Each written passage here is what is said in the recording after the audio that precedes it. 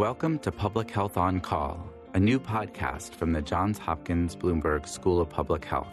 Our focus is the novel coronavirus. I'm Josh Sharfstein, a faculty member at Johns Hopkins and also a former secretary of Maryland's Health Department. Our goal with this podcast is to bring evidence and experts to help you understand today's news about the novel coronavirus and what it means for tomorrow. If you have questions, you can email them to publichealthquestion@jhu.edu. That's publichealthquestion@jhu.edu for future podcast episodes.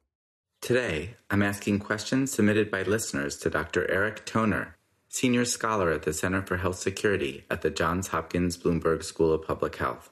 Let's listen. Thank you, Dr. Toner, for joining me. We have a number of questions from our listeners who have emailed publichealthquestion@jhu.edu. Are you ready? Yes, I'm ready. Thanks, Josh.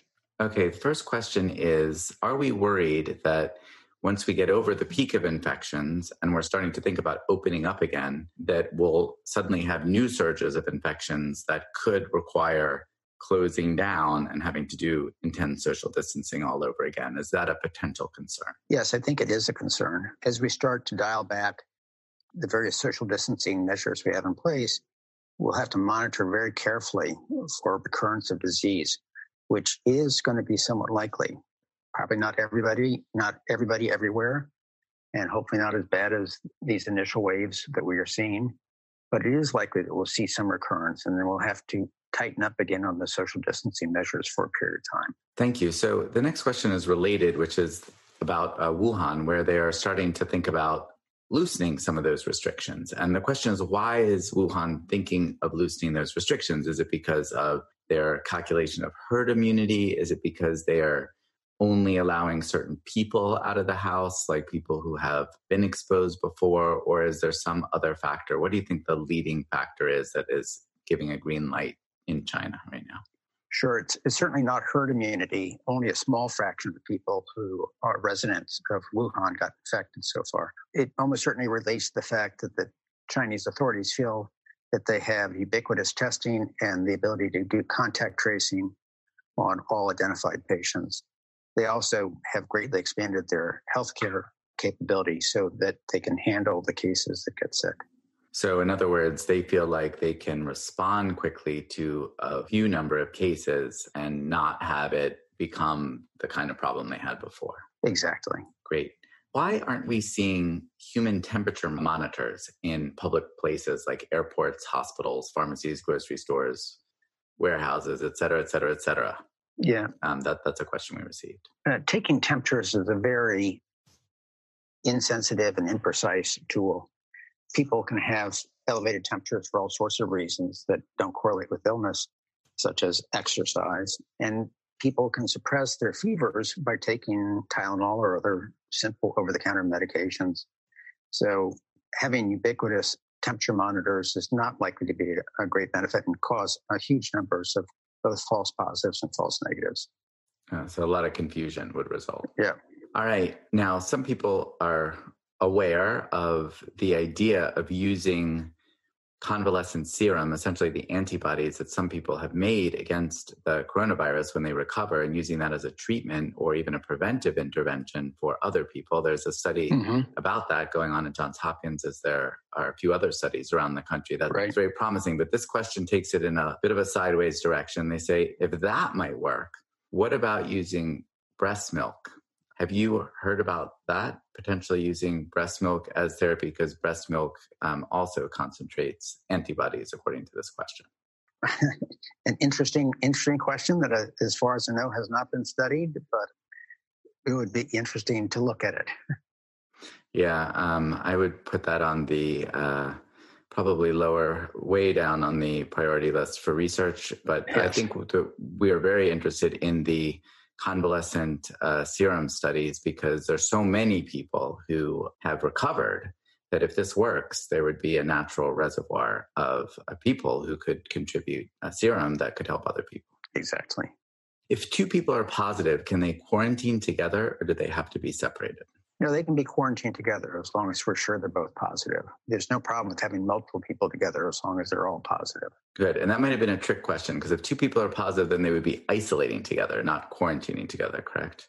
Exactly. Correct. Yes. So that's better. Quarantining together might be a little different. If there are two contacts of people who are asymptomatic, would you think that it's okay for them to quarantine together and just separate if one of them starts to get sick? Or do you think it's better if they could just keep quarantined separately? Well, I think in an ideal world, they should quarantine separately. But if they were contacts of the same individual, it might be better. But ideally, we want people to quarantine separately.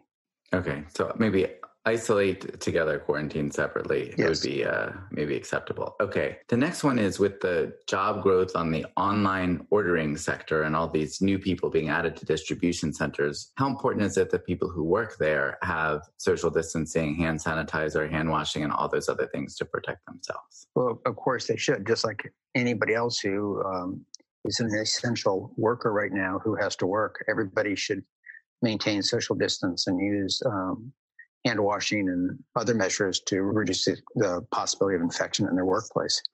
Got it. That makes sense. Here's another question back to the Wuhan and elsewhere about how many people in the population do we expect to get infected? There are some studies that in Wuhan that not everyone in a family got infected. In fact, only a minority of people got infected if one person was a case. And so based on that, the questioner asks, how likely is it that we would really see 40 to 70% of the population getting the virus at some point in the future? Well, the virus will continue to spread person to person. It's not unusual to see this scale of infection within a family setting, but that's only for a period of time. People will be exposed to other people in the population if they're not socially distancing. And so absent sustained, rigorous social distancing measures, the vast majority of the population will get infected until there's a vaccine. Got it. One other question. I know you've been working for many years on preparedness, and here now we have this pandemic, and that there are a lot of unanswered questions that I'm sure you're working to get the answers to and really thinking these could be very important. What in your mind are the most important unanswered questions right now? So, I think the really important questions are how many asymptomatic carriers there are. We having a real hard time planning, particularly in the realm of healthcare, because we just don't know how many cases are out there. We know how many people have tested positive, but that is a fraction of the people who actually have been infected. So getting a handle on that is going to be one of the most important things that we can do. And we're probably not going to know that answer until we have serology tests, that is, tests where we can test people's bloods to see if they have antibodies. Once we can do that on a very large scale, then we will have a better idea how many people have been infected. And that's going to be important not only for planning purposes, but also to know who's safe to go back into the population, who's safe to stop social distancing because they know they have immunity. So really knowing the overall infection rate, asymptomatic versus symptomatic, and really knowing whether people are truly safe to go back and reduce social distancing because they're protected, that those are two really important questions right now. Yes. Okay, great. Well, I know you're super busy, so I just want to thank you for dropping in to the podcast and answering these questions, and I'm sure we'll get a chance to catch up again in the future. Great. Thanks for inviting me. Take care. Thank you for listening to Public Health on Call, a new podcast from the Johns Hopkins Bloomberg School of Public Health. Please send questions to be covered in future podcasts to publichealthquestion@jhu.edu. This podcast is produced by Josh Sharfstein, Lindsay Smith-Rogers, and Lamare Morales. Audio production by Niall Owen McCusker and Spencer Greer, with support from Chip Hickey. Distribution by Nick Moran. Thank you for listening.